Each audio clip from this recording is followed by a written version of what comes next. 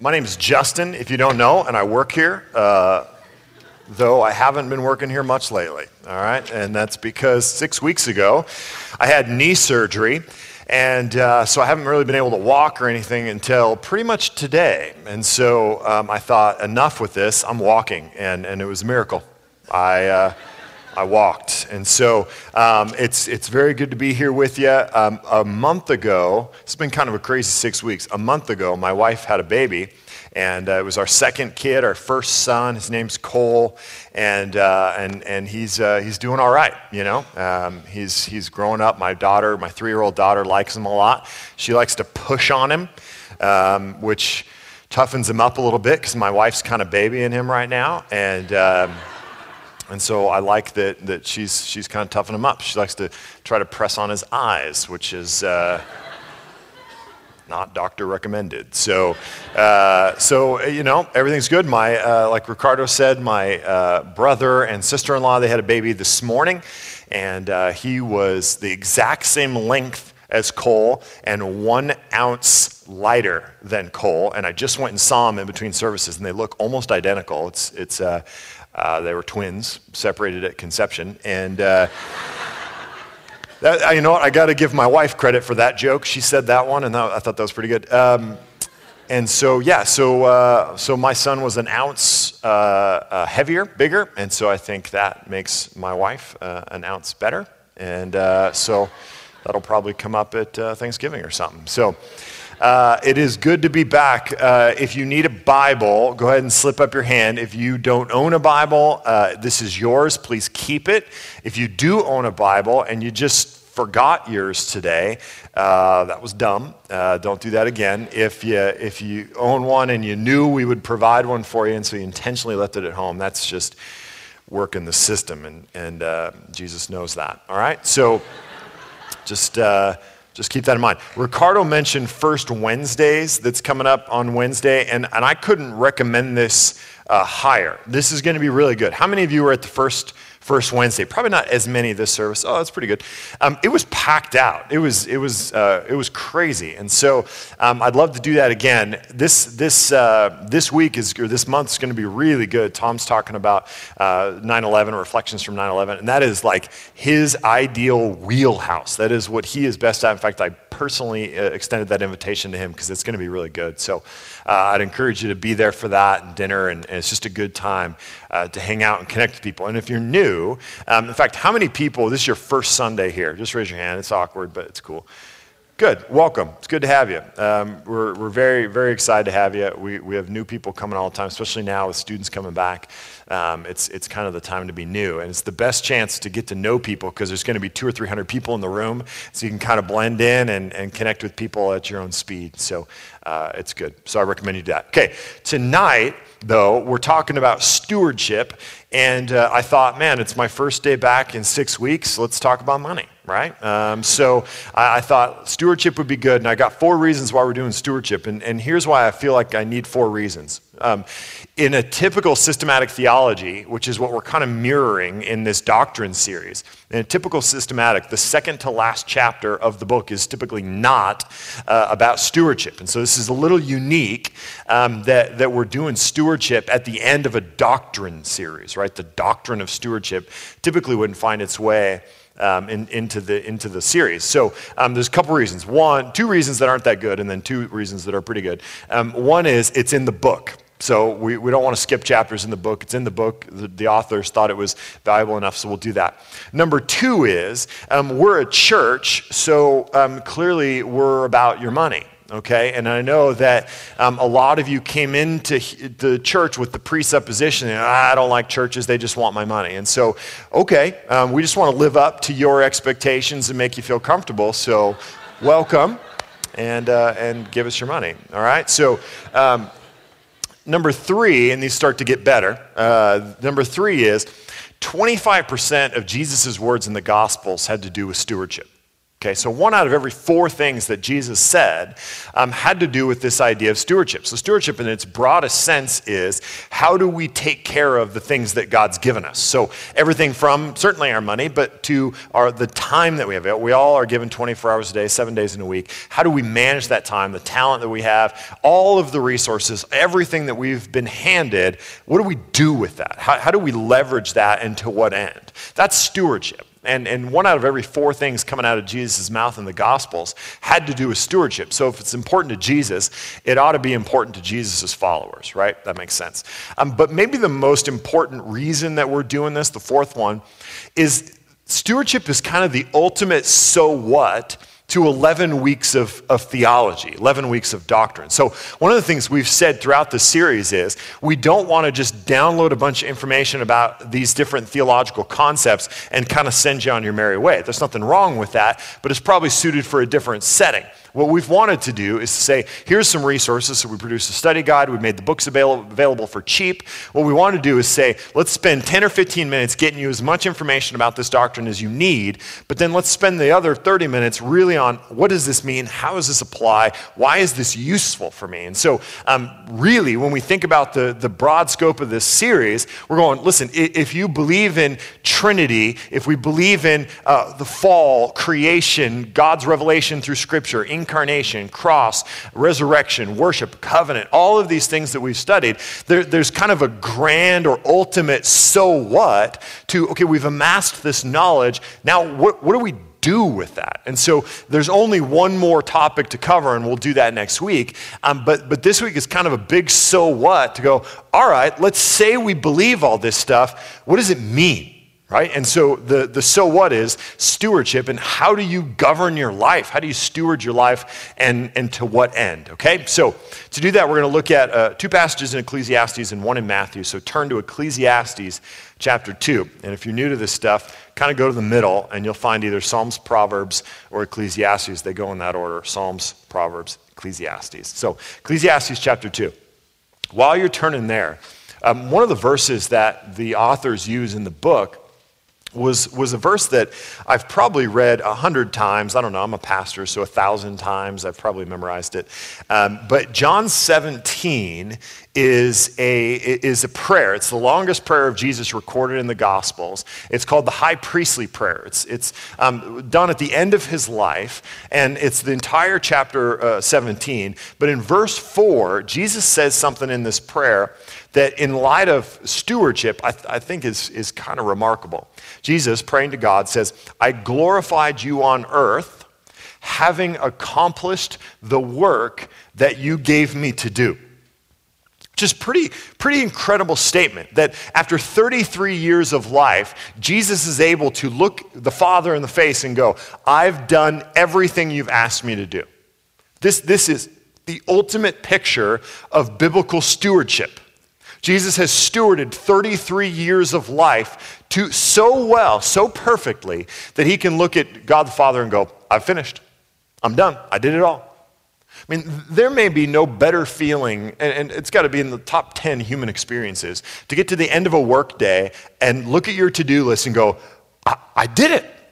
I did all of it. There's 3 things. It took me 10 hours, but it's done, right? Like that's just a satisfying feeling. It makes me happy. I hear birds chirping, and I go home and I swing my wife around, and I just feel good about that day, let alone Jesus now getting to the end of his life and being able to look at the Father and go, everything you've got for me, I did. And this is moments before the cross, so that's signed, sealed, and delivered. And he's just going, I've done it all. I'm 32, and so next year I'll be 33. I'll be Jesus' age, and I kind of think about how that would be to be able to look back on 33 years of life and just go, yeah, I did it. So this is perfect biblical stewardship, something that unfortunately we will never experience. Okay, here's our working definition of stewardship. Stewardship is the way that we govern our lives, the ends that we are striving for, and the process we take to get there. Okay? Stewardship. The way that we govern our lives, the ends that we are striving for, and the process we take to get there. So, one of my presuppositions for this is that everybody is doing stewardship. No matter who you are, where you're at, how old you are, how young you are, what you believe, you could be a staunch atheist and angry at every word out of my mouth. You are a steward, whether you like it or not, whether you use that language. You have been given opportunities, you've been given life, you've been given breath, you've been given abilities, you've been given arms. You steward those arms. Some of you steward well, some of you steward poorly, some of you steward to this end, and some of you steward to that end, but everybody stewards. Everybody is doing stewardship. Okay? And even when I say you're stewarding badly, which is, I'm going to break this down into kind of 4 categories. The first category is people who are stewarding badly. And by that, I don't even mean that you're governing your life towards some bad end.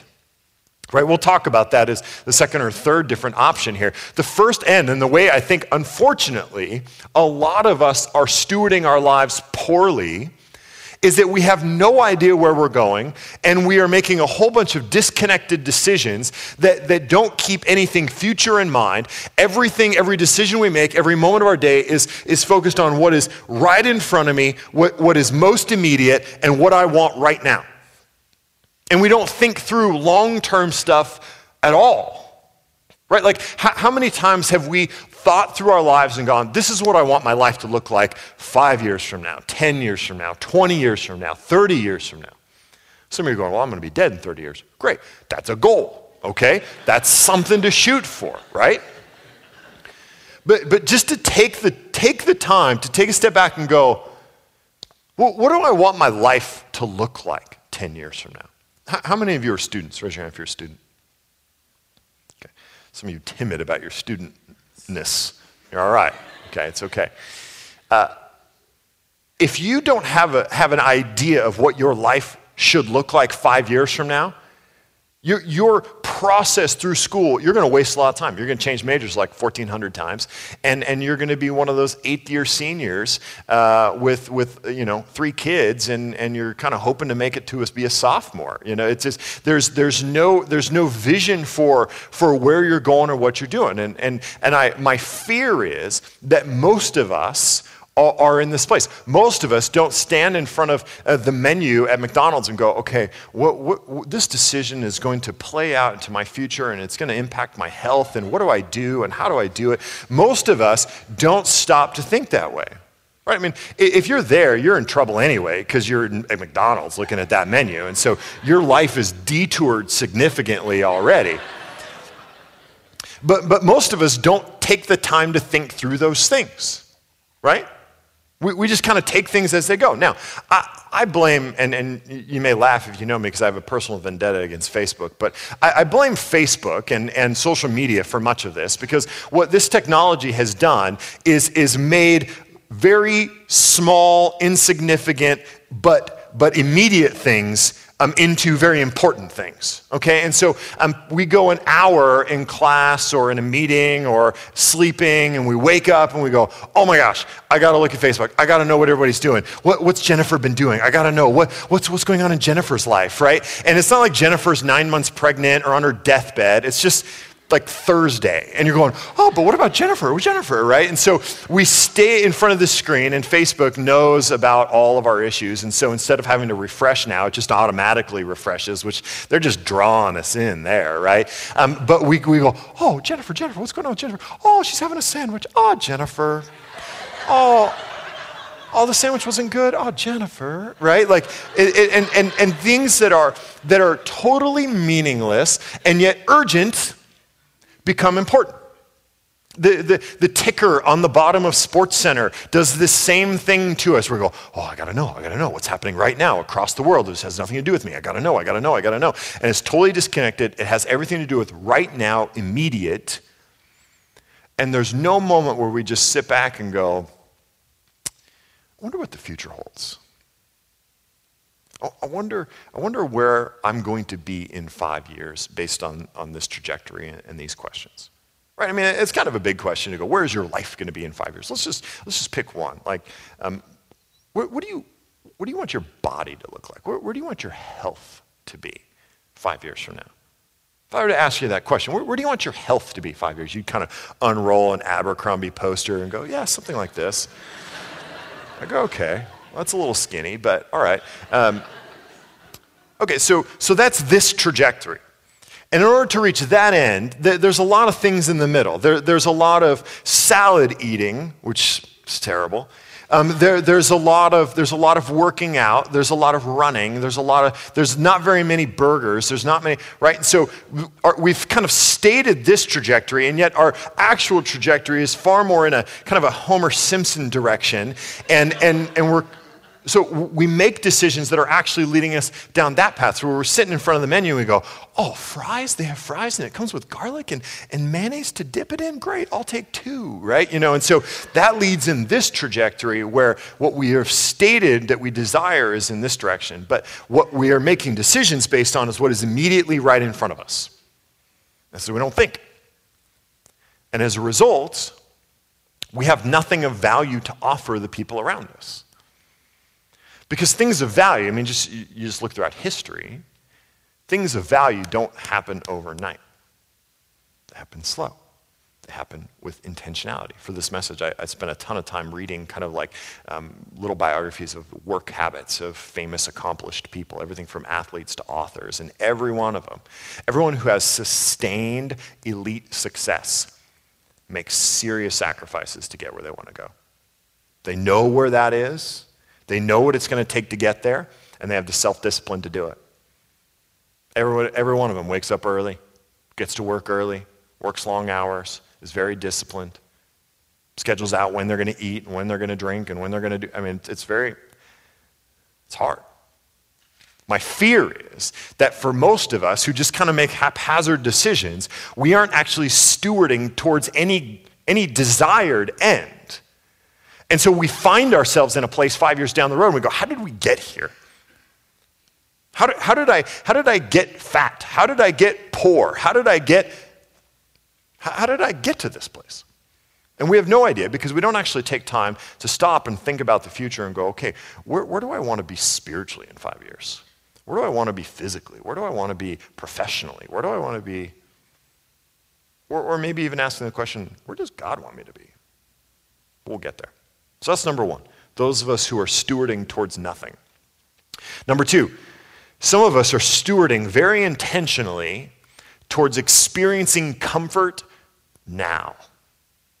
Right? Some of us do a fantastic job of making very important and intentional decisions with your end being as much comfort and satisfaction, luxury, stability, and safety immediately as you possibly can have, right? You've just kind of bought into I want it now, I want it my way, and I want this comfort, and I don't even care about the future, right? I'm going to spend money on this now. I don't care about my credit 5 years from now. I'm going to have this relationship now. I don't care about my heart 5 years from now. I'm going to eat this thing now. I don't care about my body 5 years from now. I'm going to spend my time in this way now. I don't care about my spiritual life 5 years from now.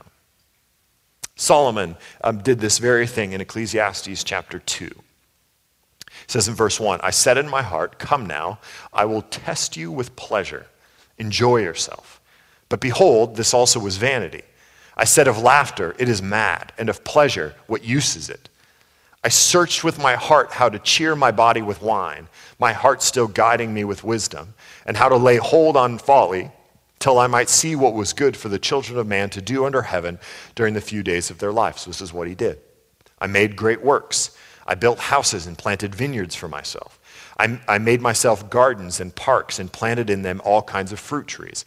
I made myself pools from which to water the forest of growing trees. I bought male and female slaves and had slaves who were born in my house. I had also great possessions of herds and flocks, more than any who had been before me in Jerusalem. I also gathered for myself silver and gold and the treasure of kings and provinces. I got singers, both men and women, and many concubines, the delight of the children of man. So stop there. Here's what Solomon said. He said, I hear what everybody says will bring me pleasure, and I'm going to test that theory. So I'm going to take everything that you say. You're telling me concubines are going to bring me pleasure? Fantastic, bring it on. You're telling me big houses and palaces are going to bring me pleasure? Great, I'll take 3. Oh, I need fruit trees and pools in them? Awesome, bring it on. I need slaves. You think slaves are going to make me happy? Okay, let's try slaves. Every single thing that the people around him, the culture around him said, this will bring you pleasure, he said, I'm all in. This would be the equivalent of us watching an hour's worth of commercials and buying everything that's being sold to us. And just going, listen, I'm going to believe the message of all of these commercials. I'm going to believe the hype. I'm going to buy all the products and believe that they're going to do what they say they're going to do.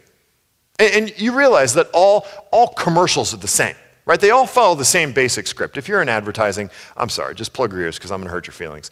But all advertising is exactly the same. It follows a basic formula. It's nuanced for different demographics. But here's the basic formula of advertising. Your life sucks in some significant way. You're a loser. You won't be a loser if you buy our product and use it. And then this is what your life could look like if you use our product. That's advertising, okay? So it's nuanced for different demographics. For young men, they go, you're a loser and no women like you. If you drink our watered down beer, women will appear everywhere and want you. Okay, for young moms. Moms are very fragile sometimes, and so these commercials show them being a bad mom in some way, right? And it always starts out in black and white for some reason, and she's kind of hunched over and has fangs. It's just weird. It always starts really, really bad, and they give this, you're a bad mom because it's for a cleaner, right? So there's probably raw chicken on your countertops, and your kids are licking it. So you're a bad mom, right? But if you use our spray bottle and not the leading brand, ta-da, it's in color. You're a good mom. Your kids are smiling. They don't have mad cow disease, right? Like, you're bad mom, our product, you're a good mom. For older men, they use the car to woo them into feeling significant. So they go, oh, you're a loser. But if you buy our car, you'll be a winner, and all of the roads in Arizona will be wavy. And there will be trees. And so somehow the Lexus comes with a move to the Pacific Northwest, but I don't understand how that works. You're a loser. Your life is boring. You buy our car, and you'll drive like an awesome guy, and you'll all of a sudden be on the Autobahn, right? That's the message. You're a loser. Here's our product. You're not a loser anymore.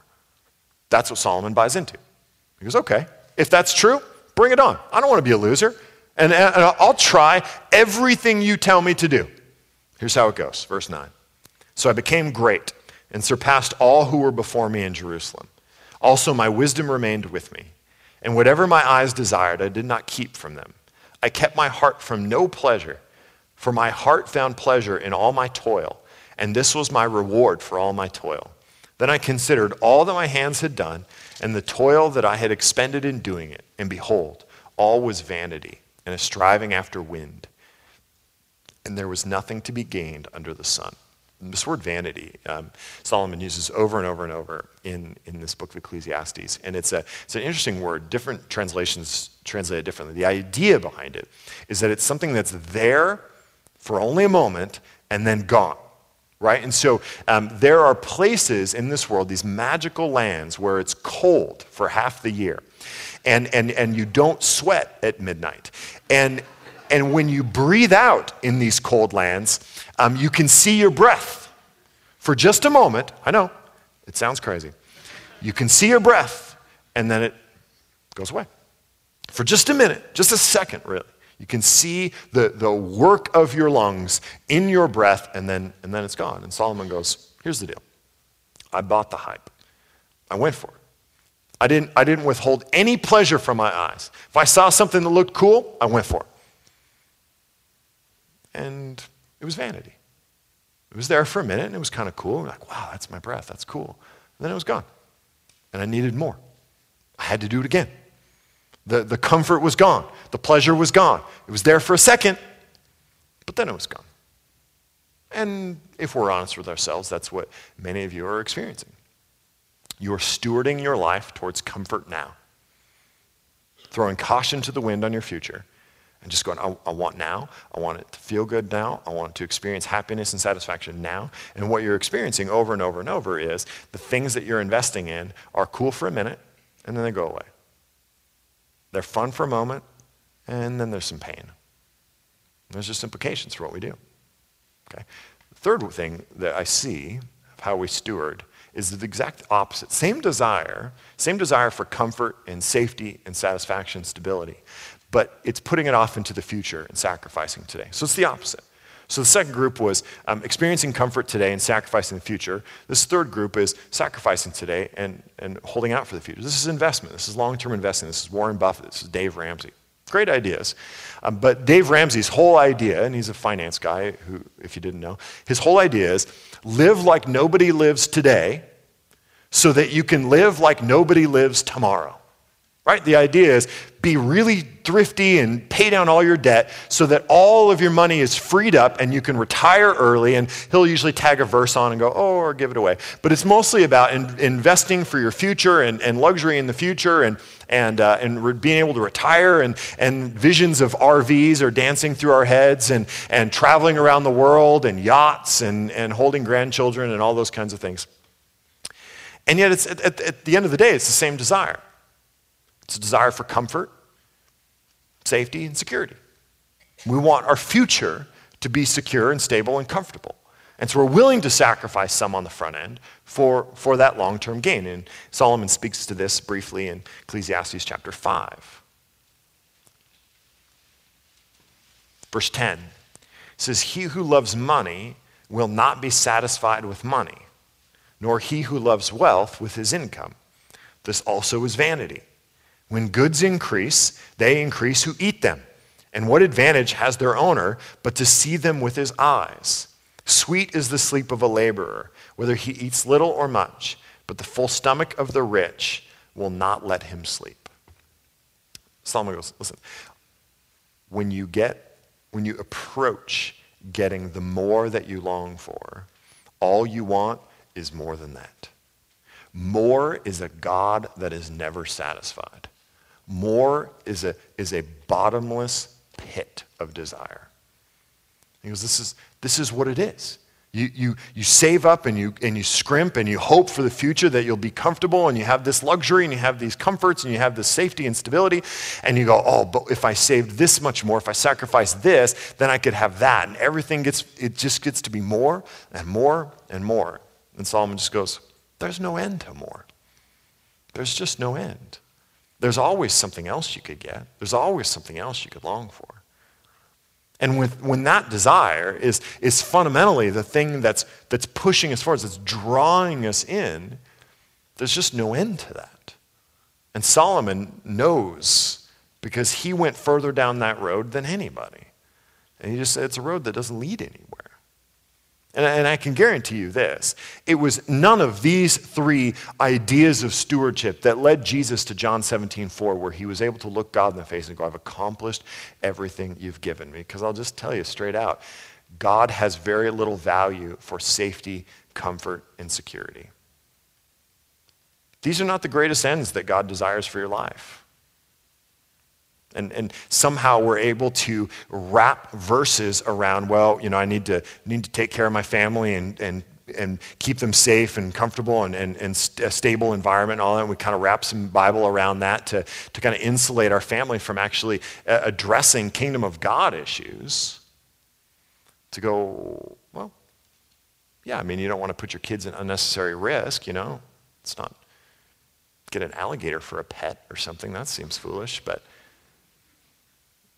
maybe safety and security and comfort aren't anywhere near the top of God's values for our lives. And maybe pursuing a life with God, pursuing a life that's more substantial and more ultimate than what these first three stewarding lives might look like, maybe it's challenging. Right? I think that no matter where you're at spiritually, there are very few people who would admit to wanting a shallow life.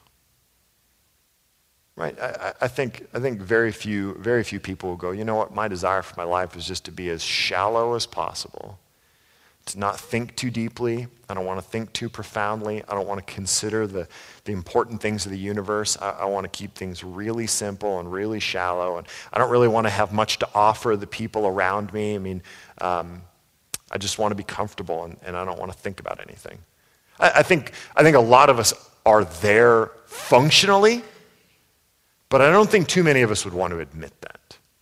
I think just about everybody would have at some level a desire to experience something more ultimate, something greater, grander than ourselves. My fear for us is that when we pursue comfort now or comfort later as our most ultimate end, we design a shallow life for ourselves, where we have nothing significant to offer the people around us. We have nothing significant to offer the world. We don't experience anything transcendent because we're content with what's now and what's tangible and what's immediate. And now and tangible and immediate never result in great. All of the great works of our culture took time to develop, take time to master, take sacrifice. And these certainly were not the ways that led Jesus to John 17:4. The way was in Matthew chapter 6. So let's turn there.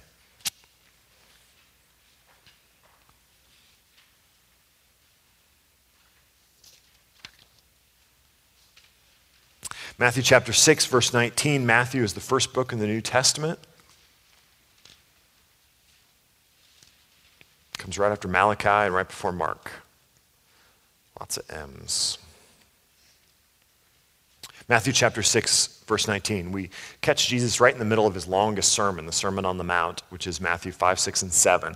It's the most substantial piece of theology that Jesus lays out for us, and he addresses this idea of stewardship in verses 19 through 34. So he says this: "Do not lay up for yourselves treasures on earth, where moth and rust destroy, and where thieves break in and steal.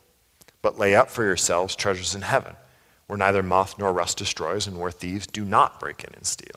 So Jesus leads kind of pragmatic, going, hey, this world is passing away. The things in it decay. We're all experiencing that. The things in it get stolen, get broken. This world was never meant to invest. I mean, there's a implicit theology in this, in that Jesus is going, I created this world. I invented it. I invented all of the laws of physics that govern it. And I'm just telling you, this world was never meant to be what is most ultimate for you. It's not that good. It's only going to be around for a while, or you are only going to be on it for a while. The world and everything that it has to offer and all the experiences and little comforts and little luxuries were never meant to be the ultimate end of your existence. I just didn't design it that way. This world is something of a kind of a staging place for what is eternal and for what is transcendent and what is most ultimate. So he just goes, don't invest your life in the things that are today and earthly and immediate. They were never intended to be invested in as the most ultimate thing. Heaven was. The eternal things were. The kingdom of God was. And Jesus sums it up in what I think is one of the most challenging verses in the New Testament. He says, "For where your treasure is, there your heart will be also." And this is hard. I think Jesus intended this to be a very simple diagnostic tool for our hearts. It's really hard to answer the question, where's your heart at on this? It's a hard question to answer. It's impossible to answer for someone else. Where's that person's heart in this thing? But it's really hard to even just answer for yourself. And so Jesus goes, here's how you figure out where your heart's at. See where your treasure is. Where are you investing the things most important to you? The things most valuable to you? And the most valuable things that we have been given to govern and steward is our time and our money and our talent and our bodies and all of the things that we kind of have control over. Jesus goes, well, check out where you're investing those things. So open up your calendar, your day timer, whatever you use. Where do you spend your time? Where do you invest your free time when you're not in school or you're not at work? Where do you invest that? How do you spend it? Some of us say, well, I really desire to have a dynamic or a growing spiritual life. All right, I think that's a fantastic trajectory. Check your schedule. Is there something in your schedule that's going to get you there? We say we want to be a follower of Jesus, and we often like to say that, well, we don't believe in a religion, we believe in a relationship with Jesus. Great. When do you cultivate that relationship? What time of day is it? Do you have it on your calendar? If you're a calendar person, I'm a religious calendar person. Right, I had an assistant who was kind of managing my schedule for a little while, and she noticed that I had go to bed every night at the same time on my calendar, and she's like, "Really?" I'm like, I need to be in bed by 6:45.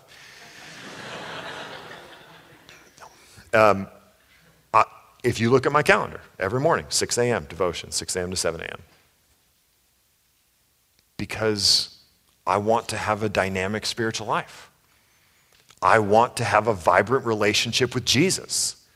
I want to follow Jesus as well as I possibly can.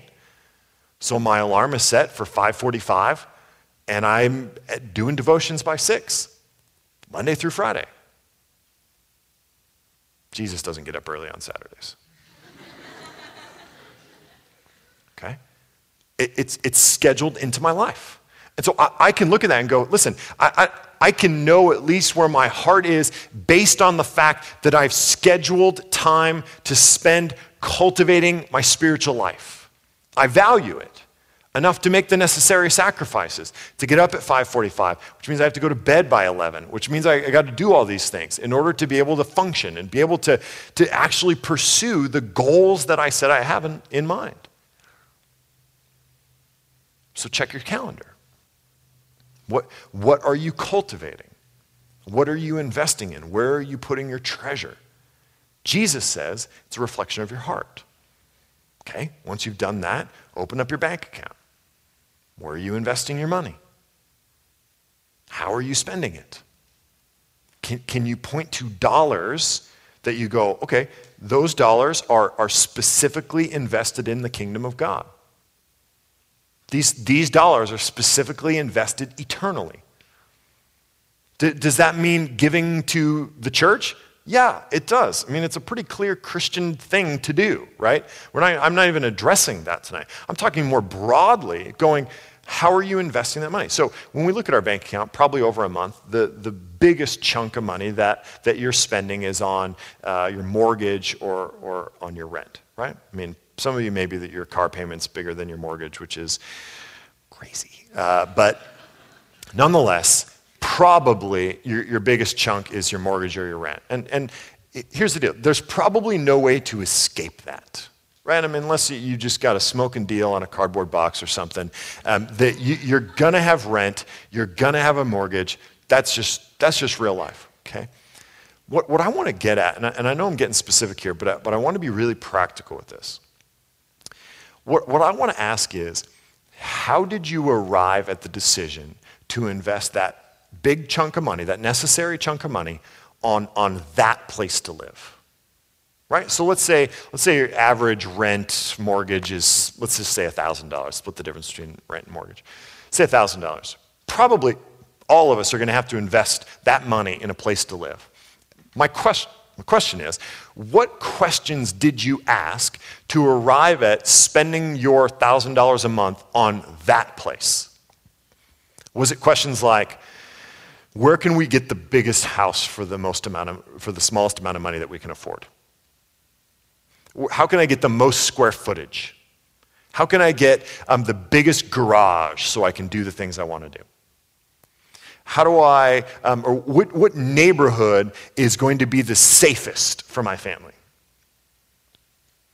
What neighborhood could I move into that has the best schools for my kids? Okay, now something for the 7 o'clock. What apartment complex parties the best? What apartment complex is the closest to the school? What? Right? So there's a whole list of questions. These aren't bad questions, but I wonder if they are not an incomplete list of questions. I wonder if we even considered asking questions like, what neighborhood could I live in that would allow me to invest in the people? how could I live in a home that maybe is a little smaller, but it's closer to the church so I could be part of the community there? Statistics show that if you live more than 10 miles away from your church facility, that you're exponentially less likely to be involved secondarily at the church. So how could what neighborhood could I live in where there's maybe 3 or 4 other couples or families that we could start a community and really impact this neighborhood? What house, maybe what if we picked this house because it's got a big living room where we could host a redemption community? What if 5 of us moved into this apartment complex so that we could really impact this apartment complex? So I think what I want to accomplish this evening is 2 things. One is create a moment for you to just take a step back on your own life and go, where is this thing headed? Where am I going? What trajectory am I really on? Where do I want to be? Where does God want me to be? And then where am I really? So just kind of create that moment. And then I hope create a moment where we can see the better vision to go, that seems like a life full of meaning. That seems like a life honoring to God. That seems like a life that would provide actual satisfaction for me. And that it would produce in us a desire to actually go after that life, pursue that life. Jesus says, let's do some diagnostics first. Where's your heart? He says, the eye is the lamp of the body. So if your eye is healthy, your whole body will be full of light. But if your eye is bad, your whole body will be full of darkness. If then the light in you is darkness, how great is the darkness? In other words, what are you looking at? What are you desiring? What are you longing for? That's a reflection of what's in your heart. It says, no one can serve 2 masters, for either he will hate the one and love the other, or he will be devoted to the one and despise the other. You cannot serve God, and the word here is translated money. The word is mammon, and it's broader than just dollars and cents. It's your resources. It's the same concept. It's your treasure. Jesus draws a pretty sharp distinction here, saying you can't fully serve God and fully serve money. In other words, you can't serve today and eternity at the same time. It's a different set of questions. It's a different set of values. Today asks you to spend. Eternity asks you to give. It's a totally different trajectory. Now, what's amazing to me is that Jesus is addressing something 2,000 years ago that we are still struggling with today. That is, that we're trying to get just enough Jesus and just enough comfort to kind of wiggle down this middle road. Let's follow Jesus, but let's keep comfort, safety, and stability as high values, but still want to follow Jesus. And so we're kind of weaving in and out where we go, oh, I love Jesus. Oh, he's asked me to do something risky. Well, we value safety and comfort and stability. These are, I think, huge values, huge idols for us. I wonder, as I read through scriptures, I wonder how many of us would respond to the call of God that he lays on some of these people. I mean, asking them to risk their lives. Asking them to give up half of their money. Some give up all of their money. So we try to do both. We try to get enough Jesus to kind of inoculate us from hell, but keeping enough of the comfort and the safety and the security so that we don't run the risk of losing everything. The people that Jesus was talking to 2,000 years ago clearly were dealing with that same issue. And I think Jesus senses that in them, which is why he finishes 25 through 34. Therefore I tell you, do not be anxious about your life, what you'll eat, what you will drink, nor about your body, what you will put on. Is not life more than food, and the body more than clothing? Look at the birds of the air. They neither sow nor reap nor gather into barns, and yet your heavenly Father feeds them. Are you not of more value than they? And which of you, by being anxious, can add a single hour to his span of life? And why are you anxious about clothing? Consider the lilies of the field, how they grow. They neither toil nor spin, yet I tell you, even Solomon in all his glory was not arrayed like one of these. But if God so clothes the grass of the field, which today is alive and tomorrow is thrown into the oven, will he not much more clothe you, O you of little faith? Therefore, do not be anxious, saying, what shall we eat, or what shall we drink, or what shall we wear? For the Gentiles seek after all these things, and your heavenly Father knows that you need them all. It's interesting that Jesus lands there, saying all these worries and all these concerns and this focus on now and the focus on comfort and the focus on safety and the focus on we got to make sure we can eat, we got to make sure we can drink, we got to make sure we have clothes to wear. He goes, that's what people who don't know that there's a God worry about. So when he says Gentiles, he's broadly referring to just people who think that when your days here are done, there is nothing more. The story ends here. They have a worldview, a story of the world that says, hey, listen, we're highly developed animals, and it's random, and it's just chance, and it's natural selection, and when you die, you die. It's heavily materialistic, naturalistic, and just going, there's no better, there's no transcendent, there's no spiritual, it's just this. In which case I would say, please pursue comfort. Pursue the greatest ends of whatever you can get your hands on. Don't sacrifice for yourself or anyone else. Get what you can get because you're going to be dead soon. And you can't take any of it with you. So if there's nothing more, if what we can kind of taste and touch and feel and smell, if all of that is it, then man, get what you can get. And get a lot of it. But Jesus is telling a different story. We tell a different story. A story of the world that goes creation, fall, redemption, restoration. A story in which there is a sovereign God, a Father God, whom Jesus says, listen, if you would seek the kingdom, he says, seek first the kingdom of God and his righteousness, and all these things will be added to you. He goes, listen, short-term comfort doesn't promise you anything for the long term. It doesn't promise it's going to be with you. It doesn't promise it's going to support you. It doesn't promise it's going to provide for you. It promises immediate comfort, satisfaction now and nothing more. Long-term comfort does not promise that it will walk with you through the process. And if we learned anything over the last 5 years with our economy, it's that the future is not secure. But Jesus goes, listen, if we believe this true story of the world, we're not believing in a thing, we're believing in a who. A heavenly Father who knows what you need. A heavenly Father who loves you enough to walk you into eternity.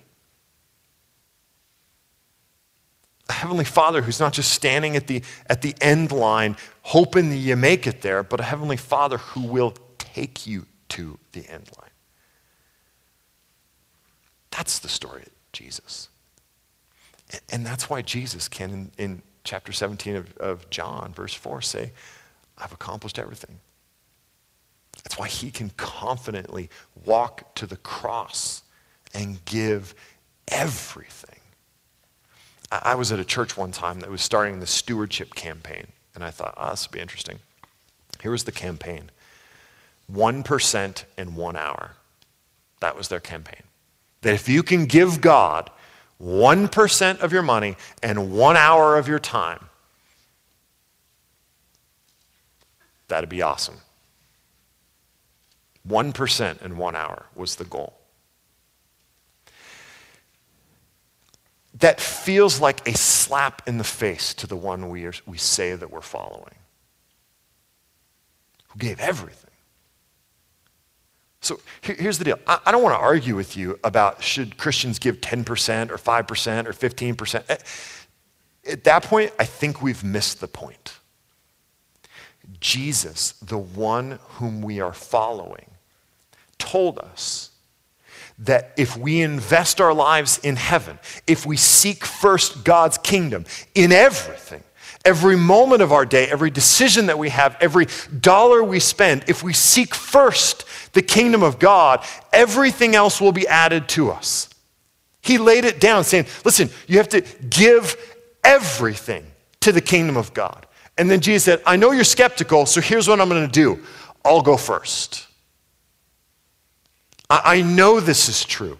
I trust this is true. And I'm going to demonstrate this is true by giving everything.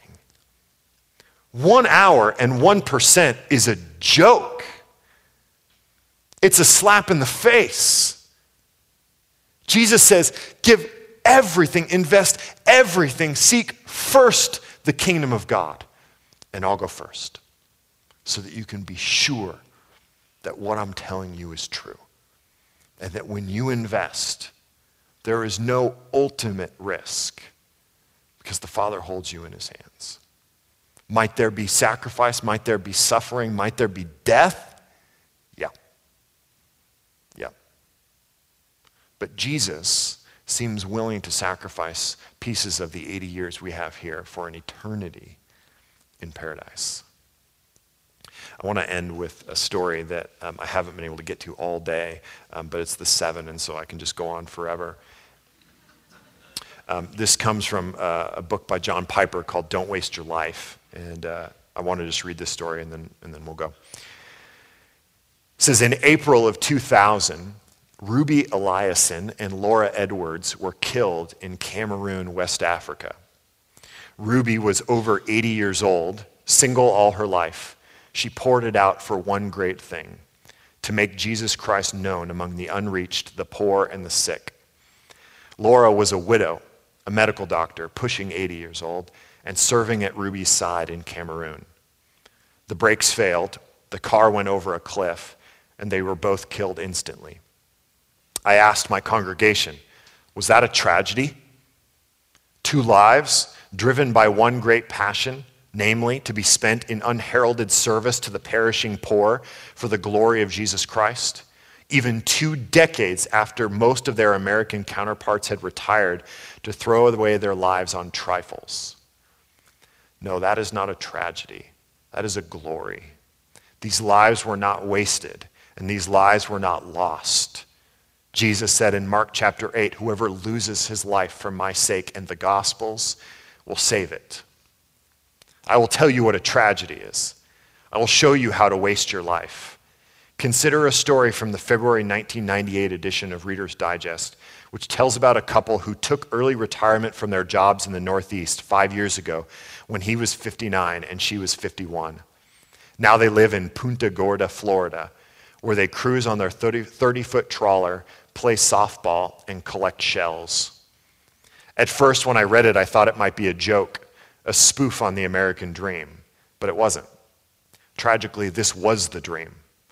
Come to the end of your life, your one and only precious God-given life, and let the last great work of your life, before you give an account to your Creator, be this: playing softball and collecting shells.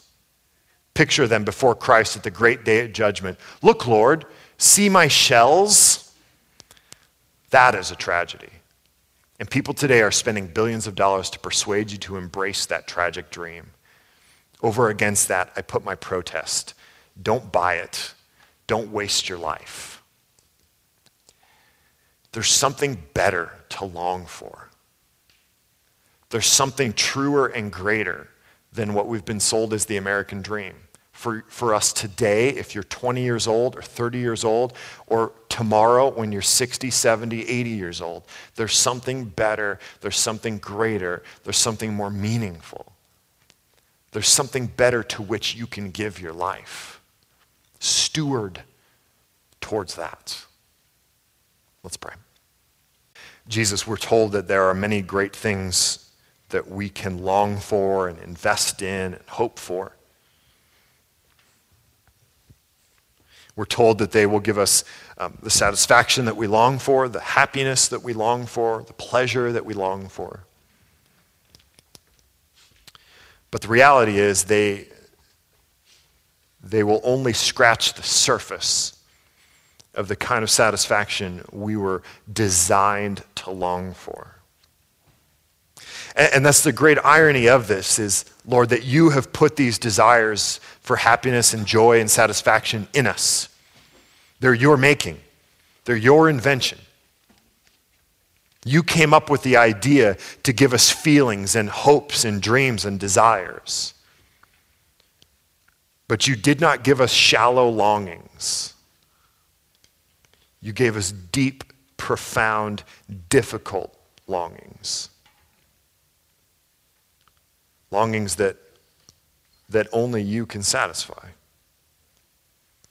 And so many of us go throughout our lives seeking to satisfy these longings on trifles, on vapors, all the while wishing and hoping and expecting the next trifle to bring that satisfaction. I pray that we would not be so fooled. I pray that we would find no ultimate comfort in the clothes we wear, the people we know, the things that we have, the money in our accounts, that we would find just the right amount of satisfaction in them, because they are good. They are good gifts. Our clothes are meant to bring us a level of joy, but I pray that we would not look to them for any more. Our money was meant to bring us a level of happiness and satisfaction, but no more.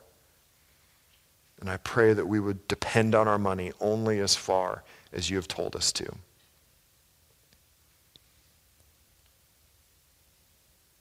But for that ache that is deep down inside of us that we all know, believer or non-believer, we would look to you, the only one who can really satisfy that ache.